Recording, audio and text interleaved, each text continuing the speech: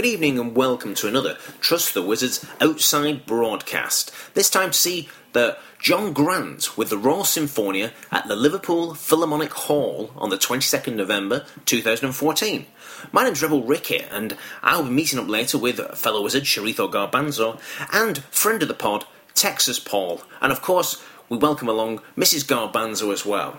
Now, Liverpool Phil will be interesting tonight because it's just had the first phase of a £13.8 million redevelopment. Sadly, I think I can actually recall the last refurbishment that took place in Liverpool Phil. Either way, it's a great venue. I don't think it needed a facelift. Hopefully, it's a restorative one, and they're not looking to change what is a very characterful, classic venue. It's Grade 2 listed, so I think the character should be safe either way. It only reopened 7 days ago, so hopefully we'll not have to don hard hats to see the concert. Either way, we'll see later. Now, John Grant, here's the CV. He leapt onto the scene in 1996 with the band The Czars and the album Mood Swings. The Czars being a sort of folk rock band, you could say. He hit the buffers in around 2006, hit the buffers quite spectacularly apparently. Drink and drug abuse were involved, and had a hiatus for quite some time. And then he was pulled out of that in around 2010 to record the album Queen of Denmark with the band Midlake. I'm just reading from his publicity stuff here. In 2013, John Grant was nominated for Best Solo Artist in the Q Awards alongside David Bowie, etc. Success continued this year when he was nominated for a Brit Award for International Male Solo Artist. This time he was shortlisted with Bruno Mars, Drake, Eminem, Justin Timberlake.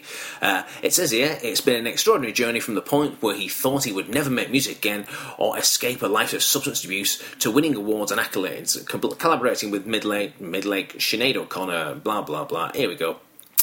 So, you can see, he's actually been incredibly successful in the last 3 or 4 years. Ridiculously so. But the album Queen of Denmark pulled him out of his malaise and was a breakthrough album, which is very strange because it is not in any ways a pop record.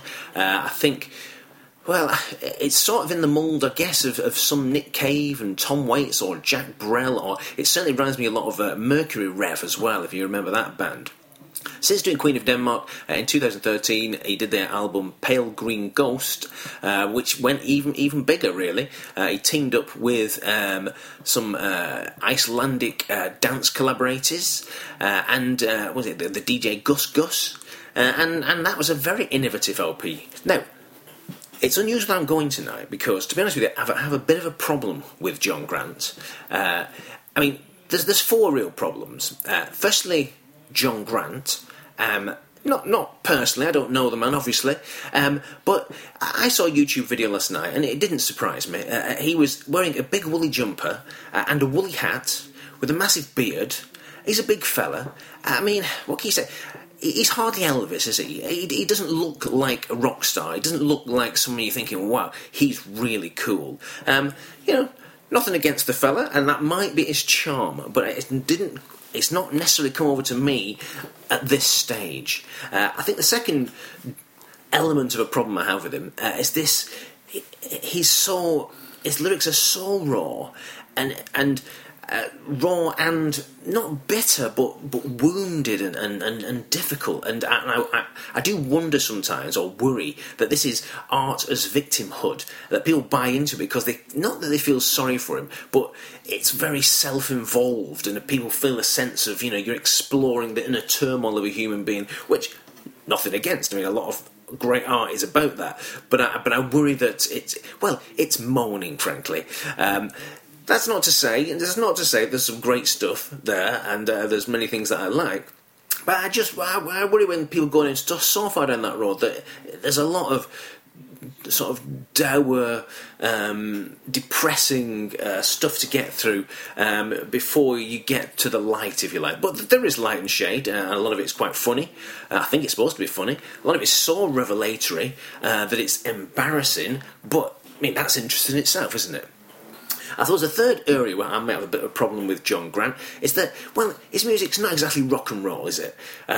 It's quite slow music, it's a bit ponderous. As I said before, Jack Brel, I think, is a good a good comparator. It tends to, sometimes the words are elongated for the sake of the words at the expense of the tune. No one's going to be dancing tonight. And that, I like it, but I like it to zip along usually, and that might be an issue for me. Also, as I mentioned before, some of the lyrics are so personal, they're so confessional, that sometimes it makes me feel uncomfortable. A particular lyric, remember we used to fuck all night long, me neither because I always collapsed in a drunken coma. They're not exactly lyrics, but you get the idea. So that's my problem with John Grant. Having said that, I like the aggression, I like the cynicism. His voice is incredible. Sometimes the lyrics get right to you and deeply affect you emotionally, and sometimes the lyrics really make you laugh as well. So I'm sort of sat on the fence. What I actually did was I created a visual representation of my feelings about going to the concert tonight, and I did a square with hate the music and love the music on two corners, and then hate the music, love the message. So I hate the message, love the message on two other corners, and I plotted where I was in the square in four corners there. Bear with this. So I thought, well, actually, I'm probably just on the side of not being overwhelmed by the music or the message. So you're asking yourself, well, why are you going to this concert? Well, the pure fact is that I've been bombarded by my colleagues saying you really need to see him live. To really understand John Grant, you've got to get in front of him, look into his eyes, and see he means it. This is real raw emotion. This artist is laying it all out in front of you and holding nothing back. And actually, he does it with charm, and he's a very likeable personality. So I thought, well, I really should give him a chance on that base alone. But, to be honest with you, the real selling point to me was the orchestra. I've seen about 3 or 4 classical concerts, and to be honest with you, I'm a bit ashamed to admit this, but they really blew me away. It's so powerful. Just getting 34 musicians, he's got 34 musicians playing all at once and playing to that clever arrangement and the way they fill the hall, and the Philharmonic is a brilliant venue for classical music, so I reckon that's going to be amazing. So I'm really drawn in by that. As soon as it was mentioned, do you want to go see John Grant? Well, probably not. He's got a 34-piece orchestra behind him. I said absolutely, because he's got that kind of voice. He's got an incredibly strong voice. The musicians will fill the hall. I'm expected to be blown away by that, even if I don't particularly like John Grant that much. Having said that, what I'm going to do, I'm going to plot this graph here. I'm in the bottom quartile at the moment, but maybe at the end of the gig that could go up to top quartile. Who knows? But we shall find out later when I'll discuss that with my colleague Corizo Garbanzo and friend of the bar, as I said, Texas Paul. But for now, let's listen to one of John Grant's wonderful songs, and one that I particularly like, because one thing I haven't mentioned is expert use of profanity in music. We salute that time and time again, and this particular song is so profane. It's right there in the title, and it also sums up some of his philosophy and some of his ideology, and it is John Grant with Greatest Motherfucker. You could probably say I'm difficult. I probably talk too much.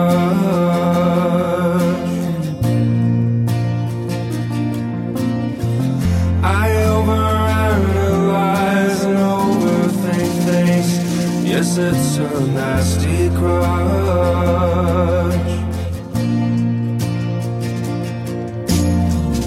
I'm usually only waiting for you to stop talking so that I can.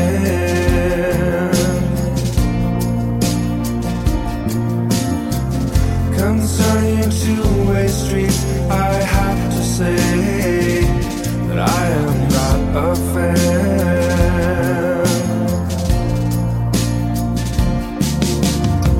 But I am the greatest motherfucker that you're ever gonna meet. From the top of my head down to the tips of the toes on my feet.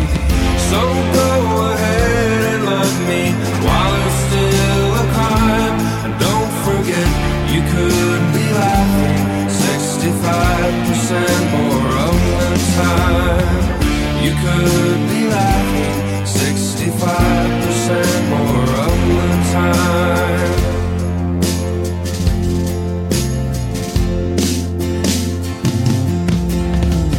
Half of the time I think I'm in some movie. I play the underdog, of course.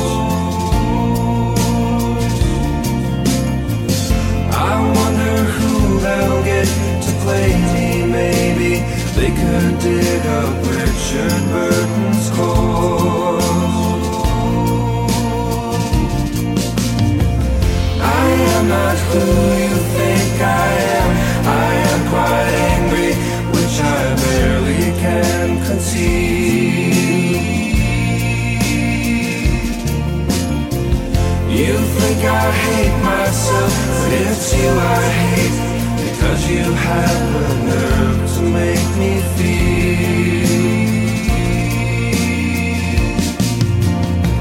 But I am the greatest motherfucker that you're ever gonna meet. From the top of my head down to the tips of the toes on my feet. So go ahead and love me while it's still a crime. But don't forget, you could be laughing 65% more of the time. You could be laughing 65% more of the time. I should have practiced my skills. I should not be attracted to males. But you said that I should learn to love myself.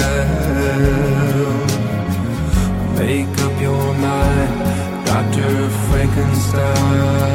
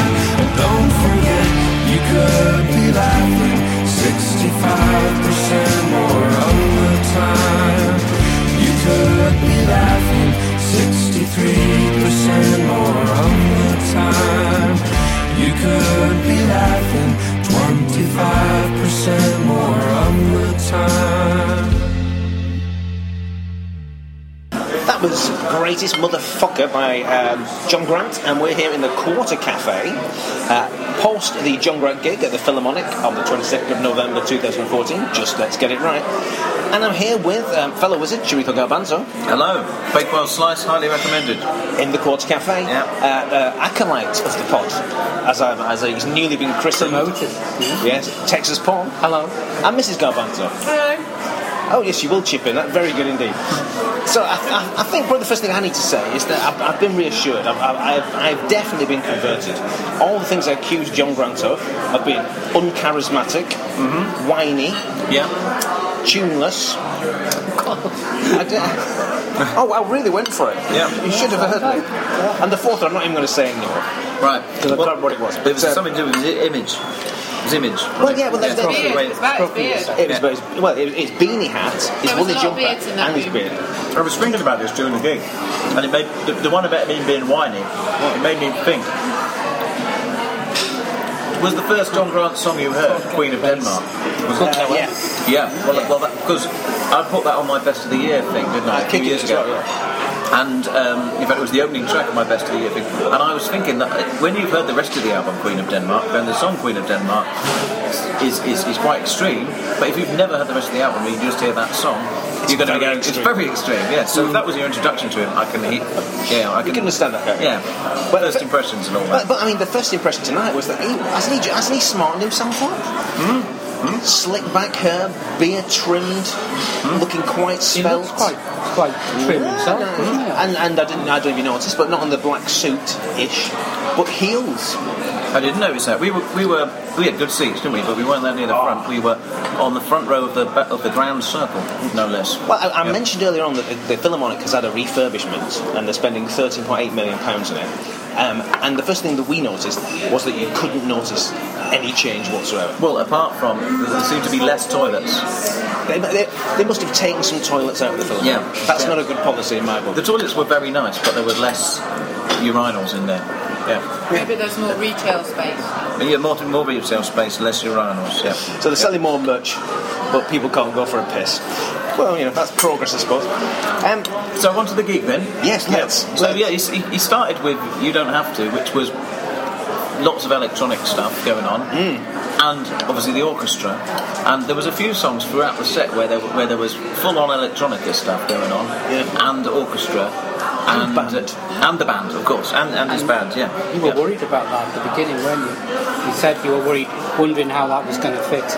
Well, I was hoping that there would be plenty of songs where it would just be, the piano and the orchestra, and there were later on, yeah. But I think it's an interesting point, isn't it? Did the orchestra add to or subtract to what you would have got with the band, or would you like to take the band out and just listen to him play with the orchestra? Then, of course, I didn't factor in the third element of that. It's like all that electronica going on, and put the whole thing together. I thought when on the songs where he had the whole thing together, like the opening song and Pale Green Ghosts. Pale Green Ghosts is not really one of my favourite. One of his songs on the record, but live with the orchestra doing it on the chorus, that was really good. Without jumping ahead, Pale Green Ghosts was my highlight. As soon as it started, I thought, wow, this is far better than the record. Yeah. And there was a huge orchestral introduction to that. Yes, there was. And then when the electronic beats started coming, I thought, actually, you don't get this feeling very often, but I thought, I'm actually seeing something new here. Yeah. And it's quite exciting, to be honest with you. And the other thing I thought was when we went in, because we go to a lot of concerts where, frankly, there's not many people there, and it's not very popular. Yeah. But today, sold out. Yep. The adulation. People were really into it. Yeah. So that was nice. You felt like it's a different feeling, isn't it? You feel like you're at something important. Yeah. Whereas usually we feel like we're at something that should be important. Yeah, but is only important to us and a few other people. 25 other people. Yeah. But yeah, going back to what you were saying about the orchestra and the electronic or anything like that, there's the second song, Agent Orange, which was the first time, because of all the electronic stuff on the first song, the first time you really got to hear the orchestra going was in the second song, and that was fantastic. And also there's a bit in that where he sings, like he does most of the time, he sings quite low, but then there was a bit in Agent Orange where he suddenly goes up an octave for one of the choruses, and it's like, whoa, and then the orchestra kicked in at the same time, like, whoa, fucking hell, that was really, really good. But that's every time he did that, every time it up an octave, like on that wonderful Dust Bowl song he played later on. Oh yes, wasn't that great? Wasn't that fantastic? The whole chorus, he was octave heavy. This was a song that he played 4 new songs, right? And the third one of those was my favourite of the new songs he played, and it was called Black Vision, I think. And then the chorus was very much soaring. And I know you leant over to me during that song, Mrs Garbanzo. I think I saw it just squeeze your hand like that, as if to say, "This is it. This is our song." No, what she actually said was that. This is shit, and you can quote me on that. That's some of her exact words. Yeah. I thought I was going to misrepresent it completely then. Never mind. But yeah, there was lots of those new songs. There was one called No More Tangles, which I wrote down here. I said there was a line in that that said, "Gee, your hair smells terrific, but I cannot stand to have you around," which is a very John Grant kind of line, isn't it? Yes, it usually has that, the downplayed line after the upplayed line, doesn't it? But the first new song was Geraldine. Geraldine? About Geraldine Page, of course. Yeah. Geraldine Page? Go on, anyone? No. You know, don't you? Blank looks, no, blank. No. I've got no idea. I'm guessing she's an actress. He said someone famous that he wants to talk to before she died. Was she Geraldine Page the one with the... Who was the one with the 20s? Is this speculation? Betty Page? She might be Solid movie. That would be my guess as well. Like a film star from the old days. We'll get a research on it right now, and later on in the programme we might bring that back to you. But as we said, then we and again, the chorus in that was quite memorable because it was Geraldine. Just tell me you didn't have to put up with this shit. That was a repeated line in the chorus. Again, very John Grant. Very John Grant. Yeah. But it came on to Pale Green Ghost not long after that. I could talk about that on that. I mean, that was remarkable. It was. Well, I didn't know where it was going at first, and then you heard the. That started coming once, didn't it? Yeah. And then they carried on a bit, and then and it's like, oh, and then I got quite, I wonder if it is. And it was. But he was, at that point, he was stood up, punching the sky, giving it loads, like a rock star. I think he sort of evolved into one. I don't know if you noticed later on, he started dancing. He did do a bit of dancing, didn't he? Yeah. To be fair, it wasn't as Pan's People sort of. It was the teenagers. It was a bit of a shuffle. Bit of a shuffle. Bit of like a march, really. Oh, he was definitely one song. He was marching. He was marching. Yeah, he was actually marching. Now, do you think he was doing something, an Elvis Presley thing there, and orchestrating his band by his moves? Certainly, some of those punches in the sky were kind of leading signals to the band. I think, signals to the band. And then there was Where Dreams Go to Die, which is a very good song. The orchestra on that were fantastic. Have I missed out anything there? The Black Vision one we talked about, which is the one Mrs Garbanzo enjoyed so much. Of course, he had a failed introduction style, remember? Oh yes, because he said he introduced it, and then they weren't playing that one. It was time to play. It was wonderful because he introduced it, and you saw every single musician because you got this orchestra, flying papers going everywhere, and then he saw a look around, thought, what's going on here? And then he realised. But anyway, just come back onto Geraldine Page. From memory, isn't her second name Sue? She got 8 Academy Awards, remember? Of course, the trip to Bountiful, 1985. Nominated 8 times. Of course, you're right. She only won the one, didn't she? Yeah. That was for the trip to Bountiful, wasn't it? Yeah, She's an actress then. That great Yeah. Fantastic, And wasn't I believe she had 2 husbands, the second of which was Rip Torn. Rip Torn, Rip Torn, one of the all-time great names. But such a shame that kidney disease she suffered in 1987. And died from it, unfortunately. Only at 62. Yeah, the age of 62. You've read a lot of this, and that's... Sorry, yes, that's Geraldine Page, Yeah, well thanks to our researcher for that information. Did you notice, I don't know what song it was, I assume it's a new one, when the voiceover came over the PA, the sort of European telephone voice. Yes. And then they went into then like a burlesque, and there was a rap thing. He was kind of rapping with a sort of East European accent. Yeah. And he said something about you would sell your grandmother for crack was in there. I don't know what that song is, but the chorus said that's the good news. Is that what it's actually? I've written that's the boot. Yeah, I think he was saying that's the good news. Probably I guess that's the rule book. That's the rule book. The rule book. Well, Mrs G, anything? It's called That's the Something. Yeah, that's the rule book. And the brass on that, it was very kind of well, it was Stravinsky-esque. It was all over the place. I said burlesque. Yeah. You know, go with I got the impression that the sound, because it was quite loud, wasn't it? It was almost you could hardly hear him over the background noise. They had this crashing noise, and it just reminded me. It made me think of somebody talking to somebody in a club. Right. I think that was what he was trying to do. Yeah, it was a very. It was a club. It was a dance track, that wasn't it? So I know he's done some collaborations with Hercules and Love Affair, who make dance music. So I did wonder if is that one of their songs. I don't know. It's a good direction. He didn't seem to count it as one of the new songs. No. He said that he was going to play 4 new songs. and that wasn't one of them. I Maybe don't it was think. an interlude. Do you know, this isn't sort of fantastic analysis or anything, and this isn't, this is not my best moment, but did you think he sung better when he was stood up than when he was sat at the piano?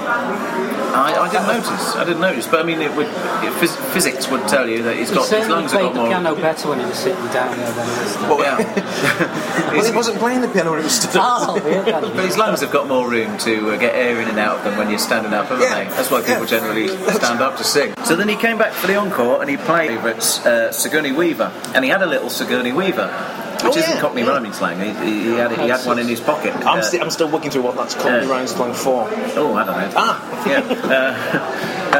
And he had over my head that one, but carry on. He had a Ripley, a little plastic Ripley that some people who'd come to the gig had given him, a little plastic Ripley from Alien, as a little gift. Dennis and Lois From New York. And that was a brilliant song, and it was fantastic. And then there was another new one, Global Warming. Indeed, Global Warming. Now, I was pleased by that because I thought, oh no, he's going to do a really naff song about an issue that, it's a little bit old hat. I'm not saying it's not a serious issue, all the rest of it, but it has been sort of done to death. I mean, Tears for Fears were doing songs about that, weren't they? But of course, you can depend on John Grant. He said, Global Warming, it's ruining my complexion. Yeah. So it wasn't as straightforward. No, and I think saying save the world. I think there was quite a lot of other lyrics in there which were very John Grant, as we said, but I didn't catch them all. But it certainly wasn't a straightforward song like, I don't know, say Bono would write about global warming. Absolutely not, no. It wasn't smug then. He's not straightforward, John Grant, and this is why we now love him. And there was a SARS song. We did discuss before the gig about whether he'd play any songs by the SARS. SARS? He played the SARS drug. He did. Is that from them drugs? As opposed to drug SARS. That was great, that one. Yeah. The orchestra were brilliant on that one. Didn't he recite the encore? I can't remember. No, it wasn't the encore, no. Because then he the last played song. the Pièce de Résistance. There's only 2 songs after that. Right. The Queen of Denmark, I don't think has ever sounded as good as that. Well, apart from the bit where he stopped singing in the middle. That was the technical the first chorus. Yeah. I thought he'd done that deliberately. No, I think his voice went. I think he tried to sing that high bit, and his voice went. So, But even that didn't matter. No, the power of the band and the orchestra on that was amazing. Well, that's when it came to that. I thought on some songs there was like a basic arrangement and, they sort of filled in and what have you. I think on that they thought, well, this gives us the opportunity to take it way out the stadium. And so when you got to that bit, why don't you... like a pub singer. Yeah.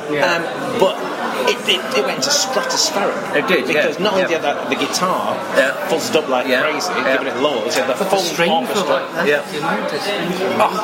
That was but still very tight and very, technically. And then after that was one of the most moving songs of the evening, which was Glacier. Yeah. Again, it's not particularly one of my favourites on the record, but live, and the lyrics just seem to really, never really noticed them. I don't know how I could never really notice the lyrics in that song before. I haven't. Spectacular landscape. Yeah, sort of it's amazing. Amazing, yeah. Did you notice as well? Because again, I thought because you got so many people on stage, and you got a full house, everyone really appreciated it.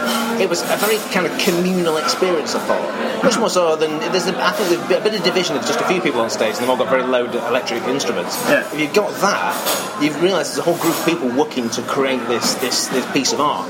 It was fantastic, and I thought, particularly after the Queen of Denmark, the clapping or the appreciation, applause. Well, let's go for applause. After that, lasted for ages. It did, yeah. And I have the same thought that because it's, you're thinking, well, behind the scenes, how much stuff has gone into the arrangements. The arrangements were unbelievable. It would be very, he said at one point, the arrangements were by somebody called Fiona and you'd be seeing her later, but I don't know, somebody walked on stage and did a bit of backing vocals and then walked off again. I don't know if that was That's Miss Garbanzo, or indeed Mrs Garbanzo.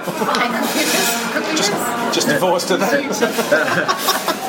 Yeah, she walked on, wasn't introduced. No, I don't know if that was the same woman. And I will have to admit, I was a tiny, weeny little bit disappointed when that lady walked on the stage because I'd noticed the other mic on the left of the stage, and I thought, ooh. Is Sinead O'Connor going to come on? Because she does quite a lot of back vocals with John, doesn't it? And I decided in my head that Sinead O'Connor was going to come on, even though that microphone was set quite high, and I know Sinead O'Connor is very, very small. Right. He's like, but anyway, he's let you down, really, hasn't he? I mean, he was doing ever so well, and then he didn't bring Sinead O'Connor on, and good God. Well, that would have been, the cherry on the bakewell. Indeed.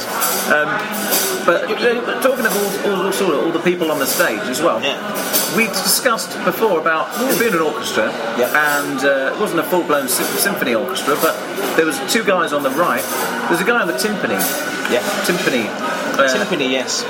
Big drums. The big drums. Yeah. And he spent most of the evening, as indeed I guess timpani players do most of the time, sat with his arms crossed doing absolutely nothing, waiting for his bit. He had whole songs where he did absolutely nothing. And then there was another guy who you said didn't do anything. The laziest guy in the whole thing was sat far right, came after two songs with a beard, and he sat. It's when he came on, you think he's going to do something on this song, isn't he? Didn't do anything on that song, anything on the next song, nothing on the song after that. Did you not notice the big thing that he did do? And he only did it about 4 times in the whole show. I noticed he played a triangle on one track, and then he came up with what looked like a screen, but wasn't. He was just shuffling paper. But I didn't. A big thing he did. Well, I thought I assumed he was somebody very important because he appeared to have the most comfortable seat on the whole stage. Didn't he? Sat back, padded and high. Well, when he did do this thing, he made a big point of it by holding him up in the air as well. He crashed 2 cymbals together about 4 times in the whole show, and he went like, "This is not great pod," because I'm demonstrating visually what he did. He crashed them up, and then he held them up in the air to let them resonate, like Alan Shearer. Yeah, because Jesus stole Alan Shearer in one simple movement. Yeah, exactly. And so when he did those, that was very effective. He did play the occasional bit of tambourine as well. Yes, he did. Yeah. But the guy on the left-hand side, he was playing tangerine as well. Tangerine? Yeah, he's playing tangerines, we have our researcher here. Our researcher has found Fiona Bryce. Fiona Bryce, so that was Fiona Bryce who came on the stage. Did a bit of backing vocals. Do we know anything about her? Well, let me tell you. Oh gosh, how exciting. She's a classically trained orchestral composer, arranger and violinist. And she's orchestrated arrangements for more than 30 studio albums by artists including Placebo, John Grant, Anna Calvi, Roy Harper, Midlake, Ed Harper, Kate Nash, and the list goes on. That's a good old CV there she's got. Yeah. She did a cracking job tonight, didn't she? Yeah. She's also performed violin and recorded with Kanye West and Jay-Z and Beyonce. Yeah. She's been busy, hasn't she? Yeah. Or can't hold down a steady job, as they say. Or those probably, you probably get a bit better paid playing a bit of violin on a Kanye West tune than you do arranging John string sections for Kate Nash. Anyway, never have known by seeing her on stage tonight that she's done all that. She probably wears different clothes when she's with Kanye. Yeah. So then he came back on, and they did the encore, which was Caramel off the Queen of Denmark album, which was fantastic. Big standing ovation. Big standing ovation before that, wasn't it? Before that, and another one after. And we don't go to things where they have big standing ovations, generally speaking. No. It's a very similar, and it was long, and it was genuine and heartfelt, and gosh, that's amazing. What's this? Is this Fiona Bryce again? It's getting a bit noisy. That's what she wears. That's what she wears for Keanu West. I wish she'd have worn that tonight. Keanu West, yeah. Whatever. Doesn't deserve to be called. Sorry, listener, we've just looked at a picture of Fiona Bryce. Wearing chamois leathers. Wearing chamois leathers all over. Right. So that's very distracting. Not Fiona Bruce. She's a highly attractive. This is very distracting. We're getting given off on a tangent. So should we play a song to finish? Yes, let's play a song to finish. Do you think we can get any kind of consensus on the song? Well, I think Mrs Garbanzo was putting forward Pale Green Ghost, wasn't she? And I think I'm happy to go along with that if everyone else is. Sounds like it. Yeah. So this is John Grant with Pale Green Ghosts.